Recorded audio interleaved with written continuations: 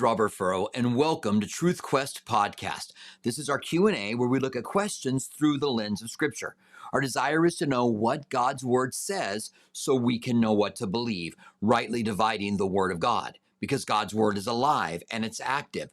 Jesus said His Word would not return back void, and that we're blessed when we study it and do it. There's a blessing in studying and doing the Word of God. It is the authority by which we trust and by which we make our decisions as to what exactly we're going to believe. Therefore, we want to approach the Bible and read what it says to determine what we're going to believe, rightly dividing the Word of God, instead of approaching the Bible with our preset ideas, trying to find evidence for them. If what we believe is wrong, then we want to know. We are on a truth quest. Now, if you're new here for the first time, want to welcome you. This is a podcast, and you can subscribe to Truth Quest Podcast with Robert Furrow anywhere that you get your podcasts. And we hope that they're a blessing to you. You get our long-form teachings, you get our shorter hot topics, and you get our Q&As. And we do our Q&As twice a week, every Wednesday and every Saturday. If you have a question, then go ahead and write the word question down, and then reread, and then write out your question, but reread it a couple of times to make sure that it makes sense and that we have the right and what you want to ask and what you want to say. All right. So if you are ready now, I am, I think. Good to see you guys, by the way. Coming on here now, as always. It's good to see you guys joining us. I hope that you are blessed today as we take time to look into the Word of God. Now, the first question that we have today comes from a question that we had the last time we were together with our Q&A, and that is Jehovah the name of God? Someone was talking to a Jehovah's Witness. Obviously, the Jehovah's Witnesses are convinced that that is the proper pronunciation. I answered it and wasn't really satisfied, so I wanted to come back and revisit that a little bit today. So over 6,900 times in the Old Testament, the name of God is given. And in ancient Hebrew writings, there were only consonants. There were not vowels. You knew if words had the same consonants, you knew what the words meant by their context. So that even today, there are words that are spelled the same, but because of context, we know what the word is. And that's exactly how they did it. And they pronounced the words and passed on the pronunciation without vowels to their children. So that has been lost over the years because Hebrew became a lost language that was born again in a way, and that is spoken again today. And so the name of God was first brought up in the Bible in chapter 2 of Genesis. We find Yahweh being mentioned, and that's the way I'm going to refer to it. And as you'll see, I'm not going to say that that's necessarily the way that the name of God was spoken. But it's the YHWH in Hebrew. Those are the four consonants. It's Yod, which is the Y. And remember, it goes backwards, right? So it's Yod, which is in ancient Hebrew, the hand, the arm and the hand, which the Yod means to grasp. And then it's the Hey, which means to worship. And that's twice. It's YHWH. So the worship, grasping worship, and then the YHW, which is pronounced wa or va for some people, is I can't remember now exactly what it is. Oh, it's tent peg. It's to fasten. So you have the hand grasping worship and fastening to it. That's the ancient Hebrew. Every letter had a meaning. That's the meaning of those letters and is believed why they came up with certain names.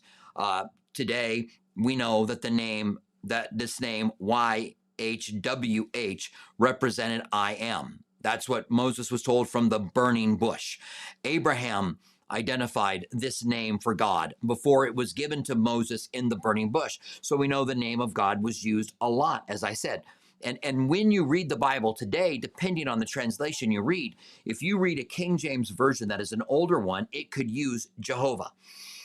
If you use the New King James, the NIV, the ESV, it's going to use Lord in all capitals to speak of the Tetragrammaton. If the way that these consonants would be pronounced is Yod, He, Wah, He. Yod, He, Wah, He. Or Yod, He, Wat. Wat, He. Yod, He, Wat, He. That's how the consonants would be pronounced. Now, because it was lost, and during the around the time of Christ, they wouldn't mention the name of God, and then the exact pronunciation was lost. Then the Masoretes, who began to scribe from about 500 to 1000 CE, they took the consonants from Adonai and they added them into the YHWH, which came up with Yehovah, which was Latinized into English as Jehovah. Now, it wasn't done maliciously. It wasn't done to, they wanted to say the Lord when they read Jehovah or the Tetragrammaton. And so they put the consonants from the Lord, Adonai, in there. And it got translated into a King James Bible or to a certain Bible, I can't remember exactly which context, as Jehovah in certain places.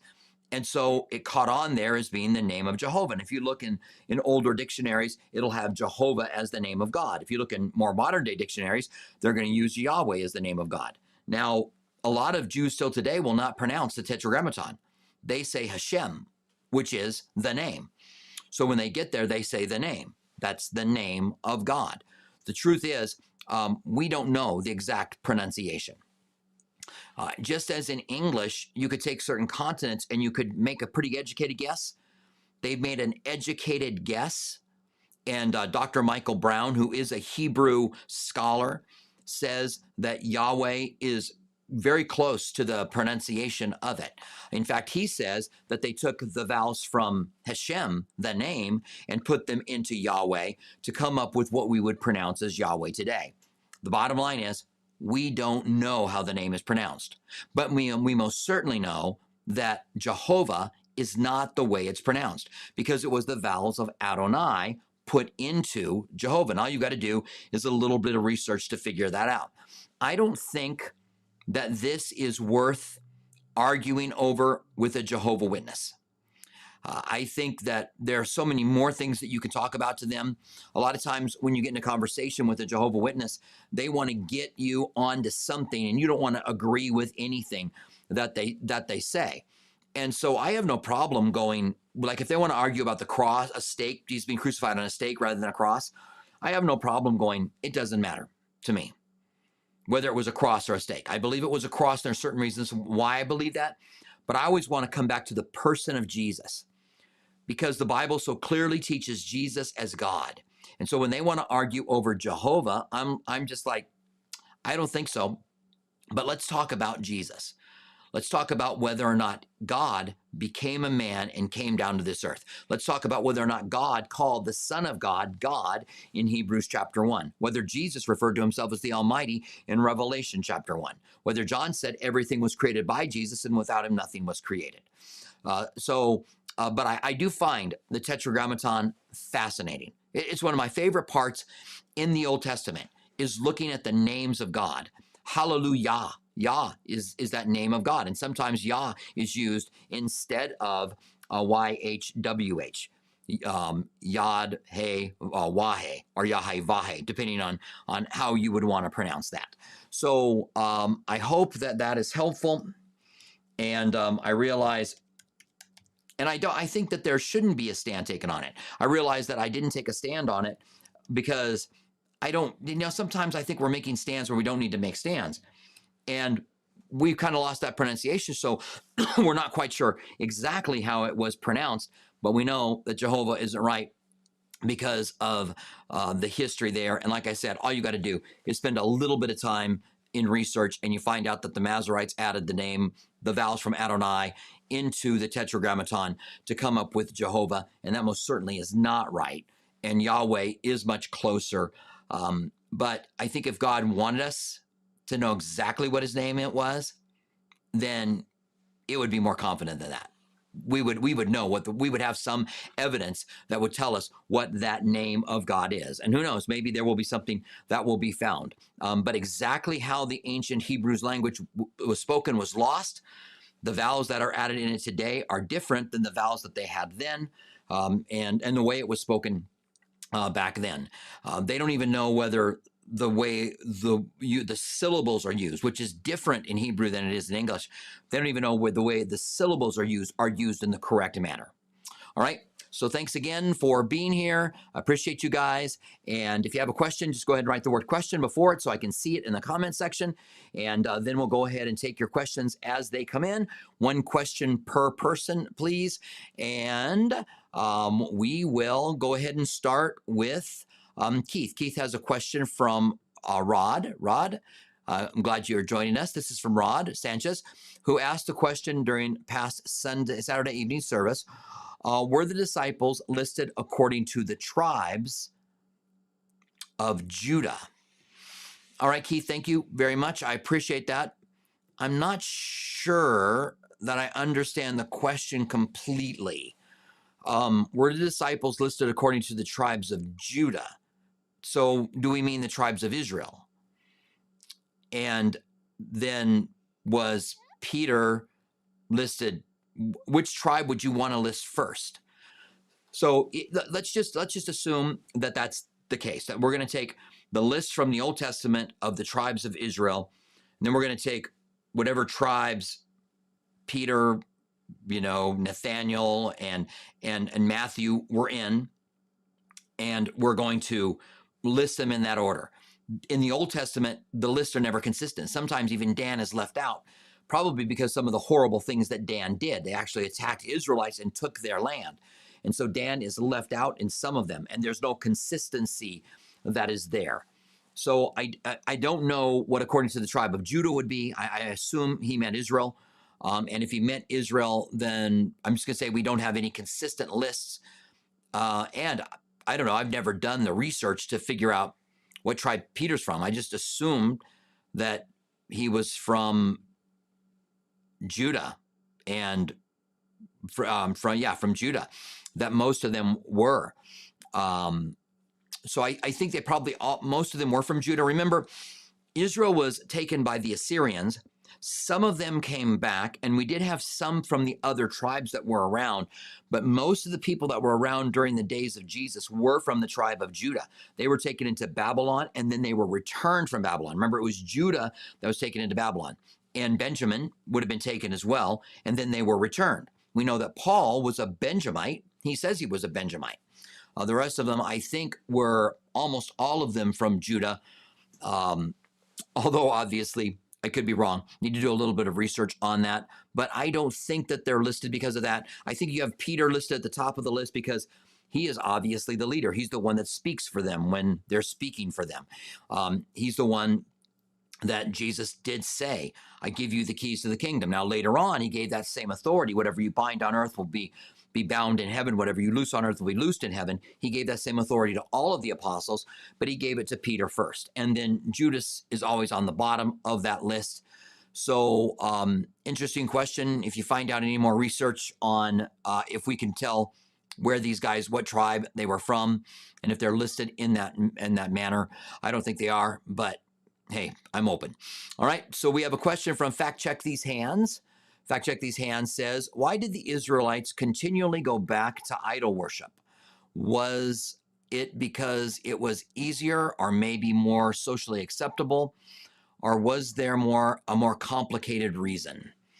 Yeah, I think that the idols that were around in Israel, even the idols that were around in Greek mythology, the pantheon of Roman and Greek gods, were all the gods of wine, the goddess of the hunt, the fertility goddess, Zeus was kind of like the considered to be the powerful god, Jupiter, in Roman. But if you wanted to have your crops successful, then you gave a sacrifice to certain gods. And it was that way with the Canaanites as well. And the surrounding regions like Moab and Ammon, these other places that worship the Baals. They worship them because they believed that if they gave sacrifices to them, they would be helped. And so remember that Jacob's wife, Rachel, took with her the gods of Laban, her dad. So she took the idols with her. So the worship of idols seemed to always be a problem that they had to deal with, that they had to go through. And I think it was a lack of faith. I think they were taking what the culture was doing and trying to double down on it so that they would be able to be blessed. But God said, remember the Sabbath day, keep it holy, take 1 day a week off, take 1 year off in 7 years, and I'll provide for you. But they just didn't trust God. And so in not trusting God, it was easy for them to go back to the culture. And the warning to us, Fact Check These Hands, is that we could start trusting in what the world trusts in instead of in God. That we would not be following God's, listening to God's word and living the way that God tells us to live. But instead, we would look and try to do what the world wants us to do or thinks that we should be able to do. And then we're falling back on idolatry almost exactly the way that they did. It's interesting, the sin of Jeremiah came back over and over again in the Old Testament when you read it. Jeremiah was the servant of Solomon, who became the king of Israel, and he set up 2 idols, one in Bethel and one in Dan, that were golden calves, and said, this is your God, come and worship here. And they continually turned back to that golden calf. They did it when they came out of Egypt. They put up a golden calf and said, this is your God, worship him. And it just seems like they just wanted to be more like the world. The world worshiped these false gods, and so they worship the false gods. And we do the same thing. We want to be more like the world. We live like the world rather than living like Christians, and I think that is idolatry. Don't you know, James says, that friendship with this world is adultery to God.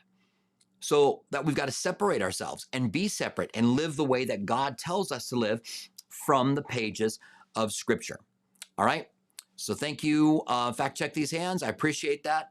I think that it's not more complicated than them not necessarily going back to what they were used to, but looking around them and seeing what the people around them did and what they believed and getting caught up in their culture instead of really trusting in the culture that God had given them to trust in. All right, so we have a question from Melissa. Melissa, good to have you here. Good to see you here today. If you're new here for the first time, glad to have you. You can submit a question that you might have about the Bible, apologetics, about prophecy, by writing the word question or put a question mark in front of it and then writing out your question, reread it a couple of times, make sure it makes sense, it says what you want it to say, and include a reference if you have one, and we'll be able to look it up. So Melissa says, how can a Christian truly be one and suffer from depression? The Holy Spirit is in you, so how is feeling this way possible? All right, Melissa, let's just talk about that for a minute. So if you become a Christian, does that mean that you're not going to be distraught at all? Jonah was distraught in the belly of the fish. That's understandable. He's in the belly of a fish. Elijah was running from Jezebel after defeating the 450 prophets of Baal, and Elijah prayed to die. It's enough. He prayed to die, and God had to intervene with an angel and strengthen him. Jeremiah asked, why was I born? Why didn't I die in my mother's womb? And in the Psalms, why so downcast, O my soul? Why is my soul so desperate within me? And you read so many of the Psalms where people are desperate and they are depressed. Becoming a Christian is not the same thing as taking a happy pill. You take a happy pill and then you're not depressed anymore. You take a happy pill, you're not depressed anymore. So that's not what Christianity is. We are living in the real world. Our minds have things that we go through. Certain things depress us, certain things don't, and we serve God anyway. And it's not to say that that God is not the one we look to and can't lift us out of that kind of despair. We saw Jesus in despair. I feel so sorrowful that I could die in the Garden of Gethsemane. And so depression is not uncommon. And I would just say to you, Melissa, if you're dealing with depression, don't let the enemy attack you. We do want to put our trust in God. We do want to evaluate, is there something going on that is making me feel this way? But it's not uncommon for people to have some kind of a crisis in their lives. It's not uncommon to feel depression. Now, a lot of people are put on antidepressants today, and they're discovering they don't work the way they thought they did. They thought it was connected to serotonin. Now they're discovering they don't really know. They think there is some chemical response, but they don't know if it's serotonin or something else. And so all of that makes me go, if you can not be on something, I'm not telling you if you're taking something to stop taking it, because you got to stop taking it under your psychiatrist's care, your doctor's care, okay? Talk to them. However, don't think that being depressed or being down is this really strange thing that no one ever goes through, or that just because you're a Christian, you're not going to go through it. All of us do. It happens to everybody. And some people, it happens more so. And I would say, Melissa, find someone you can talk to, that you can have a conversation with, that you can just tell how you're feeling. Maybe they'll be able to identify something. It's amazing how talking to someone who knows what they're talking about, when they can ask you questions and really learn what you're going through, that is much more than how can a Christian that has the Holy Spirit suffer from depression. I don't think that Christianity works that way. It doesn't take us out of this world. It doesn't all of a sudden make everything work the way that it's supposed to. In fact, being in desperation, being depressed, might be something that God wants to work through in our lives and bring something good that comes out of it from our lives. So this idea that, and I'm so glad the Bible is full of so many people that struggle deeply with in crisis. Some of the great men of God in the past struggled with depression and were used by God in mighty ways. So there are those that are more prone to be moody or to be depressed. There are those who are more prone to be more positive and more uplifted. And who's to say that the way a person feels is right or wrong? But we go through what we go through, put our focus on God and live for Him. All right. So I really do hope that you can find someone that you can talk to, sit down and have a long conversation with that can really help you with this. It's not as easy as you got the Holy Spirit, so you should never be depressed. Okay. And don't let anybody tell you that. That's a massive oversimplification. All right. So thank you very much, Melissa, for joining us. I hope that is helpful. And so we have a question from Jari. Jari, good to see you. Jari says, why did God use King Jehu, or Yehu, he was a Yehu, I tell you, who was also an idol worshiper, to take down Jezebel? Also, is blowing on someone or slaying them in the spirit where they fall down biblically sound a second outpouring? All right, so two questions. Why did God use Jehu? Because God uses different people to do different things. So there were people in the Bible that were ungodly that God used. And there are a lot of examples of it. And Jehu is an example of it. God doesn't need someone to be a Christian in order to use them, or a believer in order to use them. And so she's thrown out of the window. What is it? Jehu yells up, somebody throw her out the window. They grab her, they throw her out the window. And then they go in for a little while and come back, and she gets eaten by dogs, just as I think it was Elijah had prophesied that it would happen to her. But yeah, God never says, look, he uses Balaam, who's a false prophet, to bless Israel from a mountaintop 3 times. So, I mean, there's a lot of examples of that in the Bible. God doesn't need someone to be a Christian to use them. And God can use us just as we are. Open up ourselves to him. That doesn't mean we don't want to live right, but we want to live right because we love him, because we follow him. We don't want to live right so that we can be more powerful God and shoot powerful for God and shoot, lightning out of our fingertips and do these great things for God. I remember being taught that, but we want to draw near to him because we want to know him and love him, and then he will use us for his glory. Now, blowing on someone and slaying them in the spirit, totally unbiblical. And I think this is very important that I spend a little bit of time on this topic. Some of you guys know my background, that I came out of the United Methodist Church where I got saved.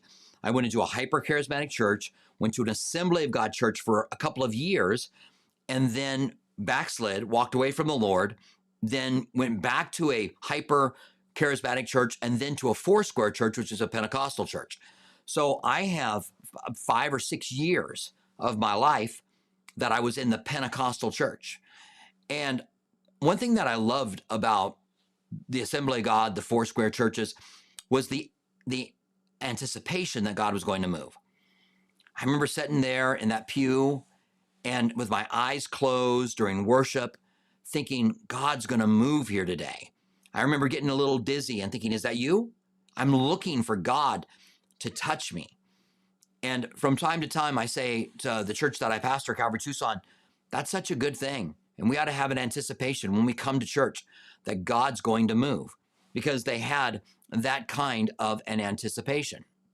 Now, I went up when they would have the slain in the spirit thing going on. So they would have catchers like they do. And I would go up because I wanted everything God wanted from me. I really wanted, I wanted whatever God had. And so I went up and I would raise my hands when we get there. The guy would touch my forehead. I knew there was a catcher there. I would fall back into his arms. He would lay me down on the ground, and then I would wait a few minutes and then get up. I was never knocked down for real. And so someone said to me, well, then you're faking it? And I wasn't really faking it. I was giving myself to whatever God wanted to do. And so when I lifted my hand and he put his hand on me and started pushing me back, I was just going with whatever God wanted. Now, I never was knocked down by God. I have a friend of mine who said that he would not go down unless he was knocked down by God. And then he went down one time and says, the last time I talked to him, that yes, God knocked me down. Now, if God wants to knock down his children and bless them by knocking them down, God can certainly do that. Who's to say he can't? Is God going to go, well, Robert said I couldn't, so I won't? So God can do whatever God wants to do. However, when it comes to practice within the church, we have the Word of God as our example.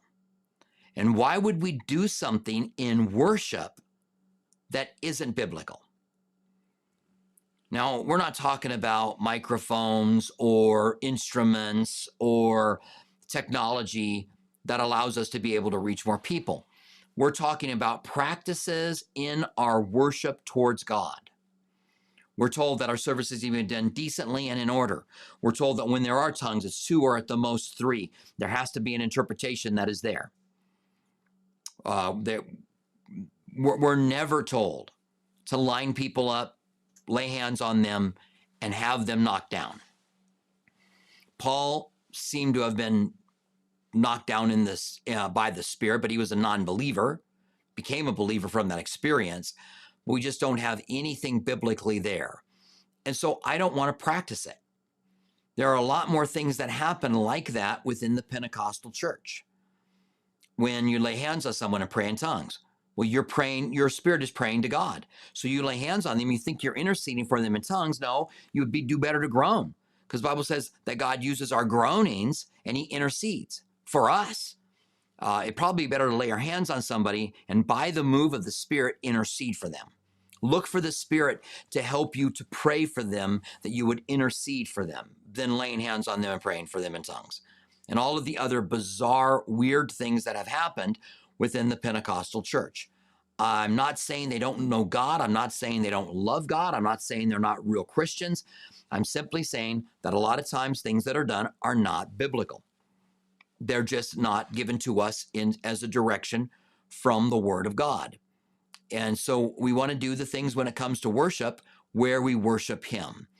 And the idea that God is going to somehow do something in your life by being knocked down in worship by somebody that lays their hands on you and prays for you, it's just not in the Bible, and may very well elevate that person that touches you in a way that God doesn't want them elevated. That you think, well, that guy's got the power of God inside of him. And I've seen people that do such things have a lot of abuses.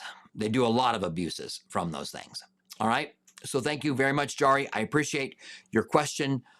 We have a question from Brandon. Brandon says, question, what are your thoughts on church worship team members playing in a secular group? All right. Thanks, Brandon. I appreciate that. I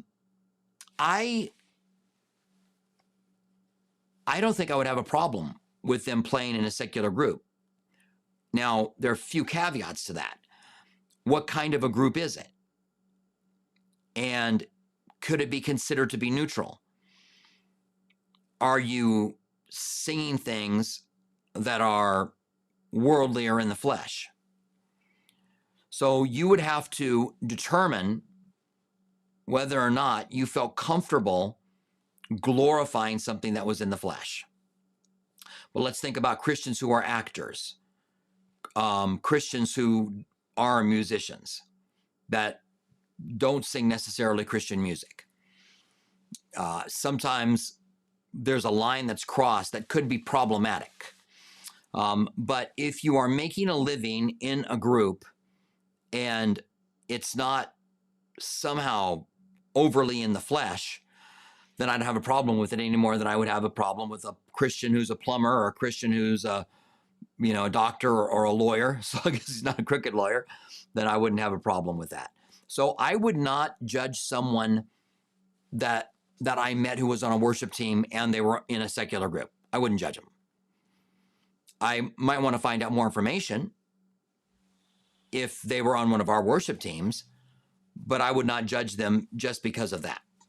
All right, Brandon, I appreciate that. Hopefully that answers your question. I think we all want to do things that are going to bring glory to God and let God be glorified. And sometimes what we do can really make a difference in the lives of certain individuals. All right. So thank you very much. We have a question from Susan. Susan says, question on taking the Lord's name in vain. Some say, oh man, shouldn't be said either, along with God or Jesus, etc. How does God hear it? All right, Susan, thank you very much for your question. So is saying golly just as bad as using the name of God?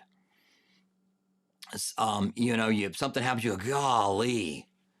Is that the same as someone saying the name of Jesus or saying God's name? First of all, when it says, thou shalt not take the name of the Lord your God in vain, I think there's a lot of different ways that could be taken. One of them could be that you would use the name of the Lord your God as an oath, but it's in vain. You don't really mean it. Peter did this when he swore that he wasn't with Jesus. He called down curses, meaning cursed be my mom, or whatever he said, cursed if I am one of their disciples. And I swear by heaven that or by God that I'm not one of his disciples. So he's taking God's name in vain. Jacob did this when he deceived his dad with his mom's help. And his dad said, how did you get so successful on your hunt? He thought it was Esau. And Jacob says, well, God was with me. He just used God's name in vain. God wasn't with him. And he used his name in vain. So there's more than just saying God when you don't mean it. I agree that that's taking God's name in vain. There are some who say it's not. But it is. You're saying God's name and you're using it as a curse word. I like what Ray Comfort says. He'll say to someone, have you ever used God's name in vain? And they'll say, yeah, I have. And he says, would you use your mother's name as a curse word? And they go, no. And he goes, why not? Because you love your mother. If you love God, then you wouldn't use his name in vain. You wouldn't use his name in that way. And when someone does curse with God's name, it is shocking to me. As a believer, it sets me back a little bit. And I think that's probably all of us who love Christ, who would never think of using his name in that way. I would not want to become overly legalistic, Susan, to tell people you can't say geez or golly or, I don't know, darn. I just don't want to become over legalistic. When you become overly legalistic, then you begin to put rightness with God into a category of what someone's doing rather than in a relationship with him. And I would not condemn someone. I would not judge someone for using a word like that. And I'll confess that I have said golly before. Golly. And hopefully you won't judge me because I said golly. I don't think that's taking the Lord's name in vain. I understand the idea that it is a substitution for a name where someone would take God's name in vain, but maybe it's not a substitution for me, right? Maybe it's golly for me. Maybe that's just golly. I just say golly when I'm frustrated that something didn't go right. I'm like, golly, maybe that's all that is to me. It's not a substitution for God. If it's a substitution in someone's mind, then yeah, that would be wrong. But how are you going to judge that? So, and certainly say, oh man, I don't think that's a problem. You would have really had trouble in the 70s because we said, oh man, a lot. Man. All right. So I hope that answers your question, Susan. I don't think that there's a huge problem, and I think we got to stay away from trying to judge people or getting nitpicky. I think there's enough other things out there that we could talk about doing what is right and wrong than getting caught up in those things. All right, so thank you very much. I appreciate that. We have a question from Albert. Albert says, we know that Satan, it was good to see you, Albert, by the way. We know that Satan brings up our past sins to accuse us, but there are times when the Holy Spirit will remind us of past sins and warn us against the future sins. How can we tell the difference? Okay, so thank you, Albert, for your question. So Satan is the accuser of the brethren. It's what devil means. Jesus is our advocate, and he advocates for us. He also intercedes for us. He prays for us. Like he said, he prays for Peter. The Holy Spirit, there are times when the Holy Spirit reminds us of our past sin. I'm not sure I agree with that statement, Albert. I think I'm aware of my past sin. I think that when God forgives us, he puts it behind his back. He remembers it no more. God chooses to let it go. And I think what you're saying is that the Holy Spirit might go, don't do that. You remember what happened last time? Or last time you were, you warned that you might get caught, and don't do that. And so, yeah, I'm not sure that the Holy Spirit reminds us of our past sin to warn against future sin. I think the accusing of Satan's such a creep. He tempts us, then he accuses us. And if the Holy Spirit were going to remind us that of a past sin to stop us from a future sin, I would think it would not have that condemnation level to it. I think it would be something that would be more convicting and uplifting. I think you can tell when Satan is condemning us and when God is convicting us, warning us, trying to get us to take the escape that's in temptation. So, yeah, I just don't know if I would agree with where the Holy Spirit will remind us of our past to warn us against future sin. I'm certainly not saying God couldn't do that. I just don't know how often that happens. But I do think you could tell the difference. I think the Holy Spirit is going to be doing something. The devil's doing it to condemn you, to push you down. The Holy Spirit is not doing it for that reason. He's doing it to lift you up and that you may be successful and really walk close with him. So I hope that helps. Albert, you certainly can ask a follow-up on that if that wasn't sufficient. All right. Feel like it might not have been completely sufficient. All right. So we have a question from Just and True. Just and True, good to see you. Good to have you here with us today. If you are here for the first time, we'd like to welcome you. You can ask a question about the Bible, prophecy, difficult questions in the Bible, whatever it is that you've been thinking about. And we'll take time to bring them on the screen here, look at them, and answer those questions. Was John the Baptist an Essene? Well, let me just go ahead and talk about who the Essenes were. So we know that John the Baptist was a Judean. We know because his father lived in Jerusalem, so they were in the region of Judea as opposed to the Galilee. And that John was a son of a priest, so a Levite, and that Jesus, his cousin, was from Judah, the tribe of Judah, and that Jesus was in Egypt and then in Nazareth. The Essenes are a group of people that lived out by the Dead Sea. And they are the ones that is believed, it is believed that they were the group that hid the Dead Sea Scrolls. There's some people believe that it was other than the Essenes. But the Essenes were a sect of Judaism, kind of like the Sadducees, the Pharisees, the Essenes. And they believed certain things. They were very apocryphal. At least if the Dead Sea Scrolls are from the Essenes, then they were very apocryphal because there's a lot of apocryphal writings in the Dead Sea material that's there. Now, if you go to Israel today, and I don't know if they're still showing this film or not, they did the last time I went, which was 3 years ago. And you go into the area where they have the Dead Sea Scroll, where the Dead Sea Scrolls were discovered. And I love going there. I love talking about the findings of the Dead Sea Scrolls. And if you go there, there's a film that they do where they show John the Baptist being an Essene. And so they believe that he was. Now, the Bible never says that he is. And if the Bible doesn't say that he is, then I think we probably should assume, rather he wasn't than assume he was. John seemed to have radical beliefs, different beliefs.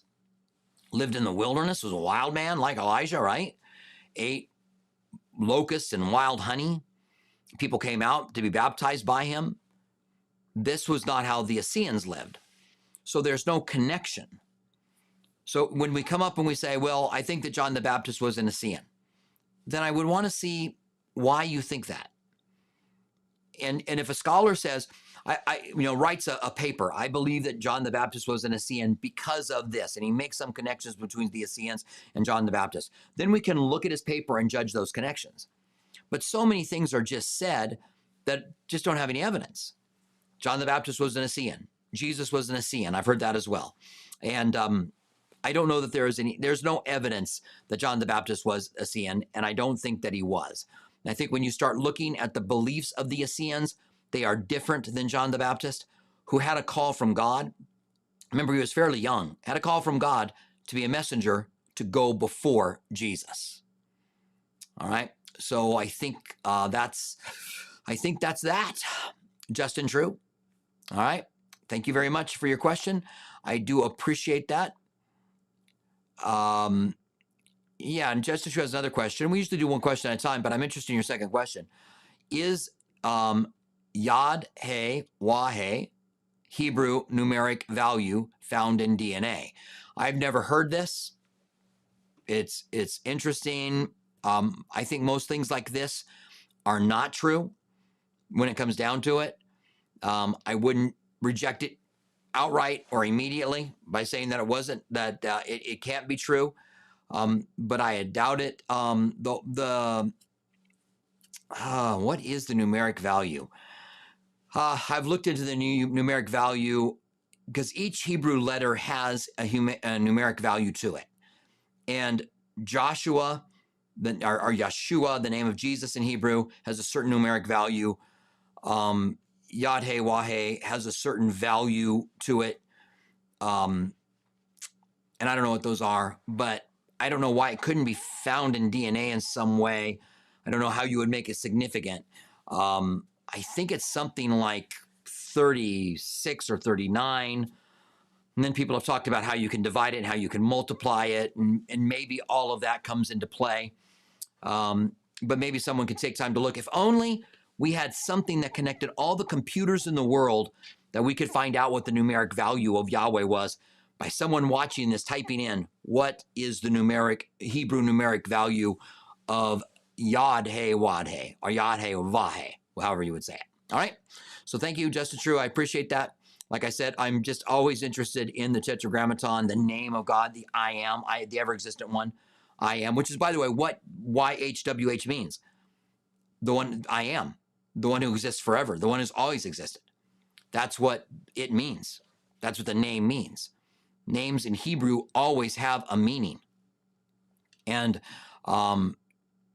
Yad-Heh-Wah-Heh means ever-existent, or I am, as Jesus said in the garden. All right.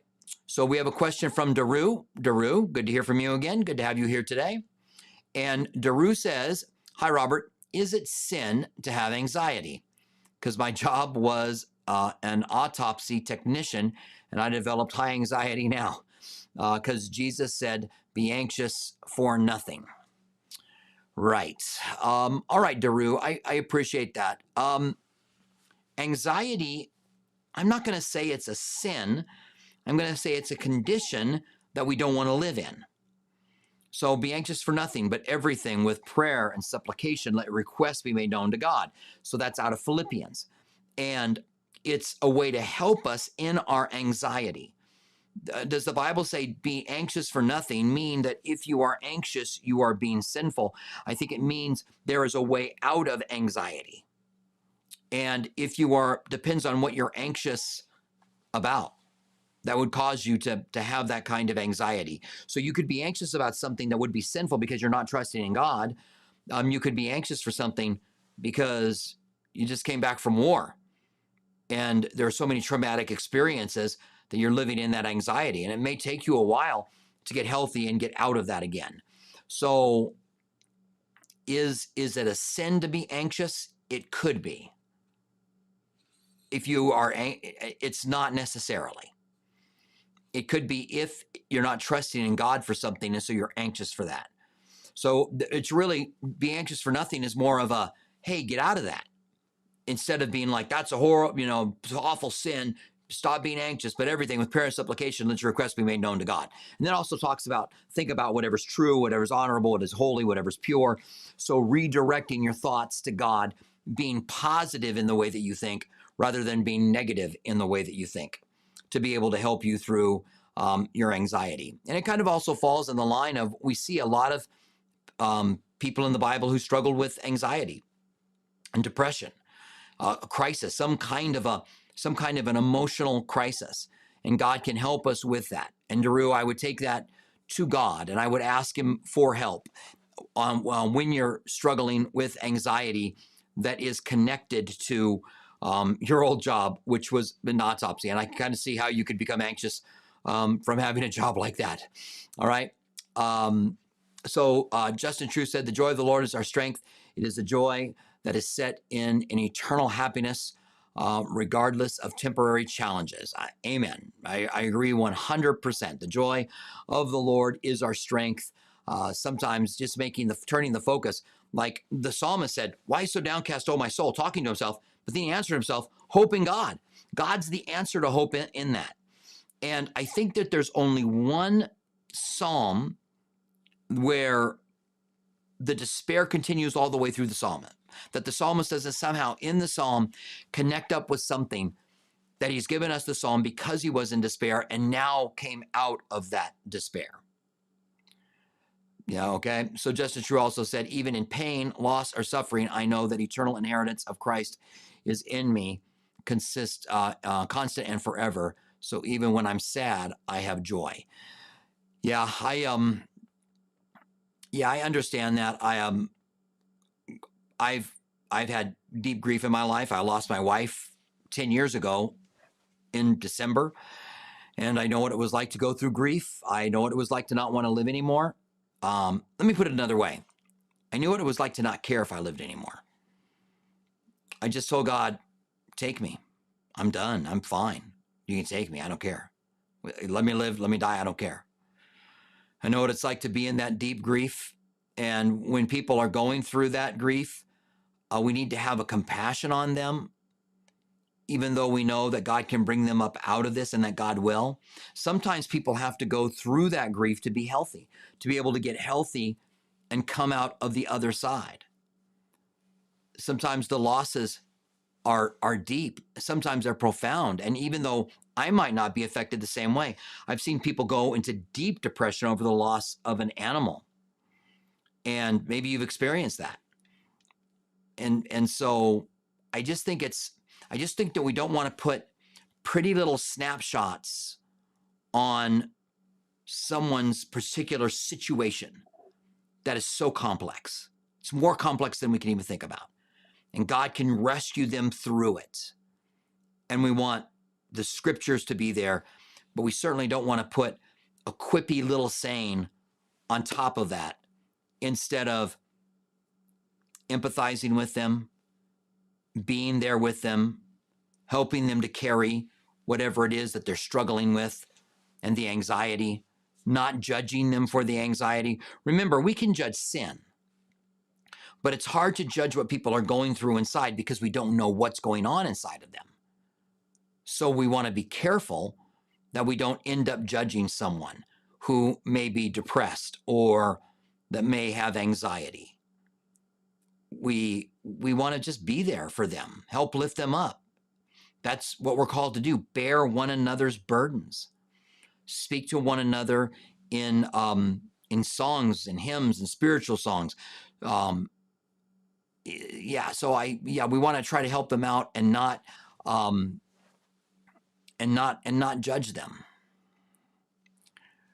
All right. So I see a conversation going on here about that. And I would agree, Vivian.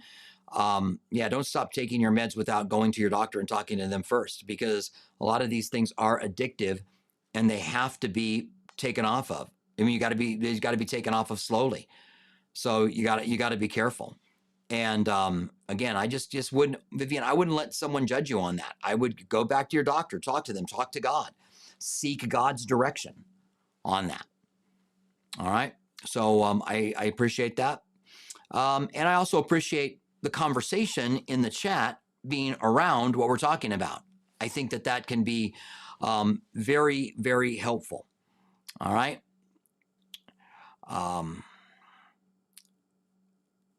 So let's see. Do we have another question here? We've got one from Violet Stagg. Violet Stagg, good to see you. Good to have you here with us today. Violet Stagg says, why does Jesus say a divorced woman marrying another man is adultery? Is there some context I'm missing? Maybe. So God said, for this reason, this is Genesis 2, I think. For this reason, a man and a woman shall leave the father and mother, and the two will be joined together and become one flesh. Now, that one flesh union is speaking about intercourse, about joining together and knowing one another. The Bible said, and he knew her, and they mean intercourse by that. And it brought them together and made them one flesh. Now, that was God's plan for marriage, a man and a woman joining together and becoming one flesh. Now, polygamy entered into it, and polygamy had all kinds of problems. Everybody in the Bible that was a polygamist, like Abraham and David, Solomon, all had great problems in their lives because God's design was for one man, one woman to be married. So Jesus says, if a man divorces his wife for any other reason but sexual immorality and marries another, he is committing adultery. Because in God's eyes, the first marriage still sticks. So he divorced her, but there was no sexual immorality. So the reason that someone can divorce today is if there's someone's been unfaithful. And if they are unfaithful, they break the marriage vow. And that breaks the bonds. Those two have been tore apart by the breaking of that marriage vow. And so now this person is free to marry someone else.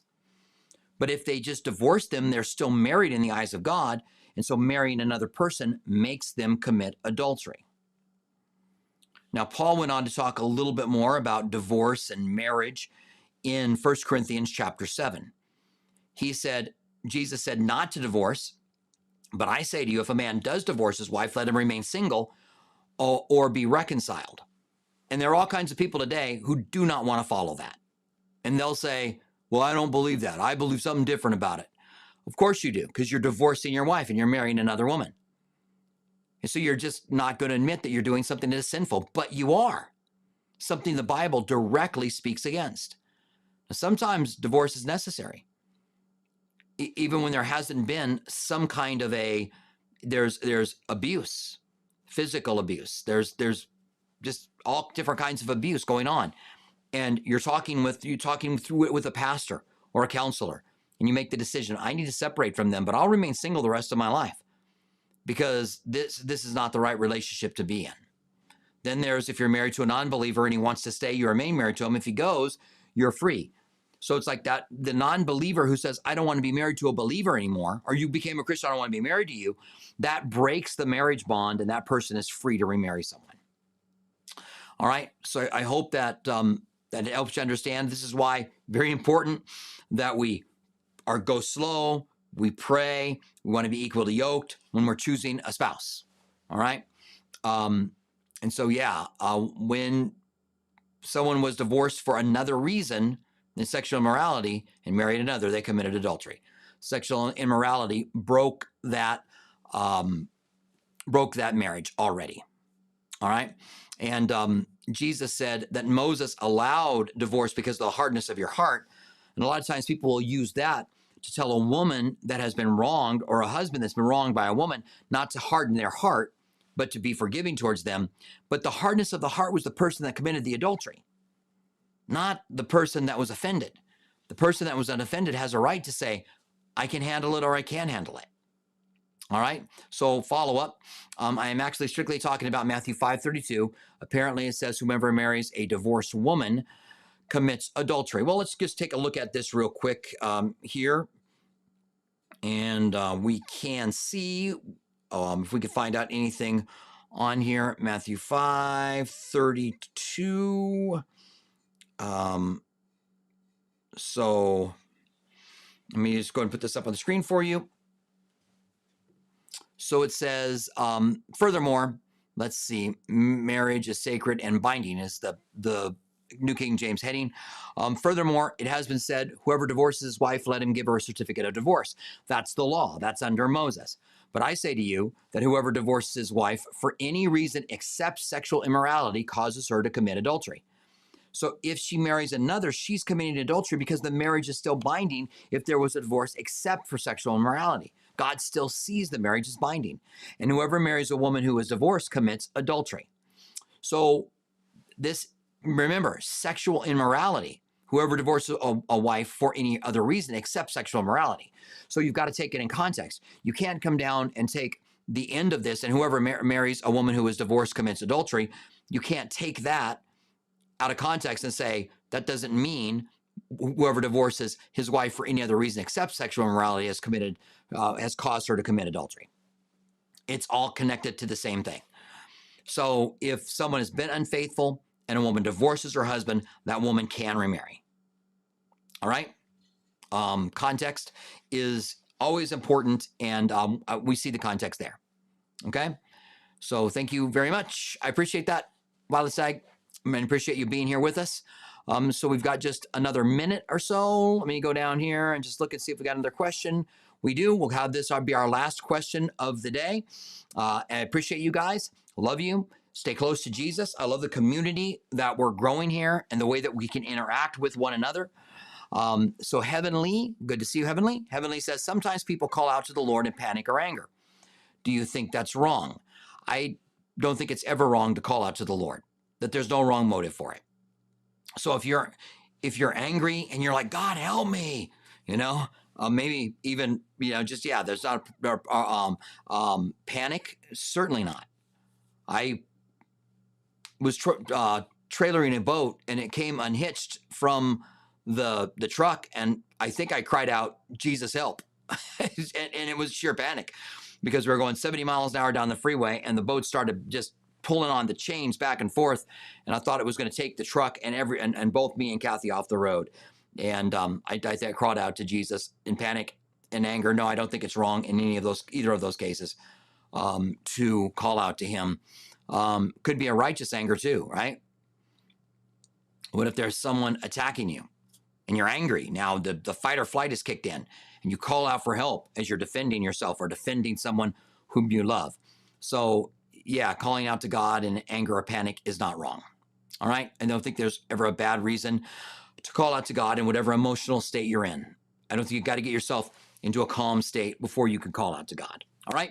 So it's been good to be here with you guys. Good to look over these questions with you. Hopefully it's been helpful to you. Stay close to Jesus. We have a service in about an hour. We are in the book of Revelation. We're going to be talking about the faithful church. So we're going to talk about what it was that God prized that made them faithful, because we want to do those things in our life. We want to be the faithful church. He comes to every church, but he comes to them for different reasons. And this one, he comes quickly, he says, for them, that he's going to keep them out of the hour of testing that's going to come upon the whole world. So I look forward to covering this passage in Revelation chapter 3. I think it's 7 through 13 is the passage we're covering tonight. I look forward to covering it. If you can join us online, great. We're here in town, Tucson. We have two services, one at our East Campus at 6 p.m. That's the one that will be online. That's Mountain Standard Time. We don't go on and off daylight savings time, so it's always Mountain Standard Time. So if you're in another state that does, just look up Mountain Standard Time, not daylight Mountain Standard Time, but Mountain Standard Time. And then that's what time you can watch our service. It'll be an hour from right now. The service will start, and I'll be teaching about 6:20. All right. So I love you guys. Stay close to Jesus. May the Lord bless you and keep you. Find yourself walking close to him. Walk in love towards one another. Love God with all your heart, soul, mind, and strength, and love your neighbor as yourself. And in doing this, you fulfill the law and the prophets. God bless you guys. Love you. I'm out. We'll see you later on.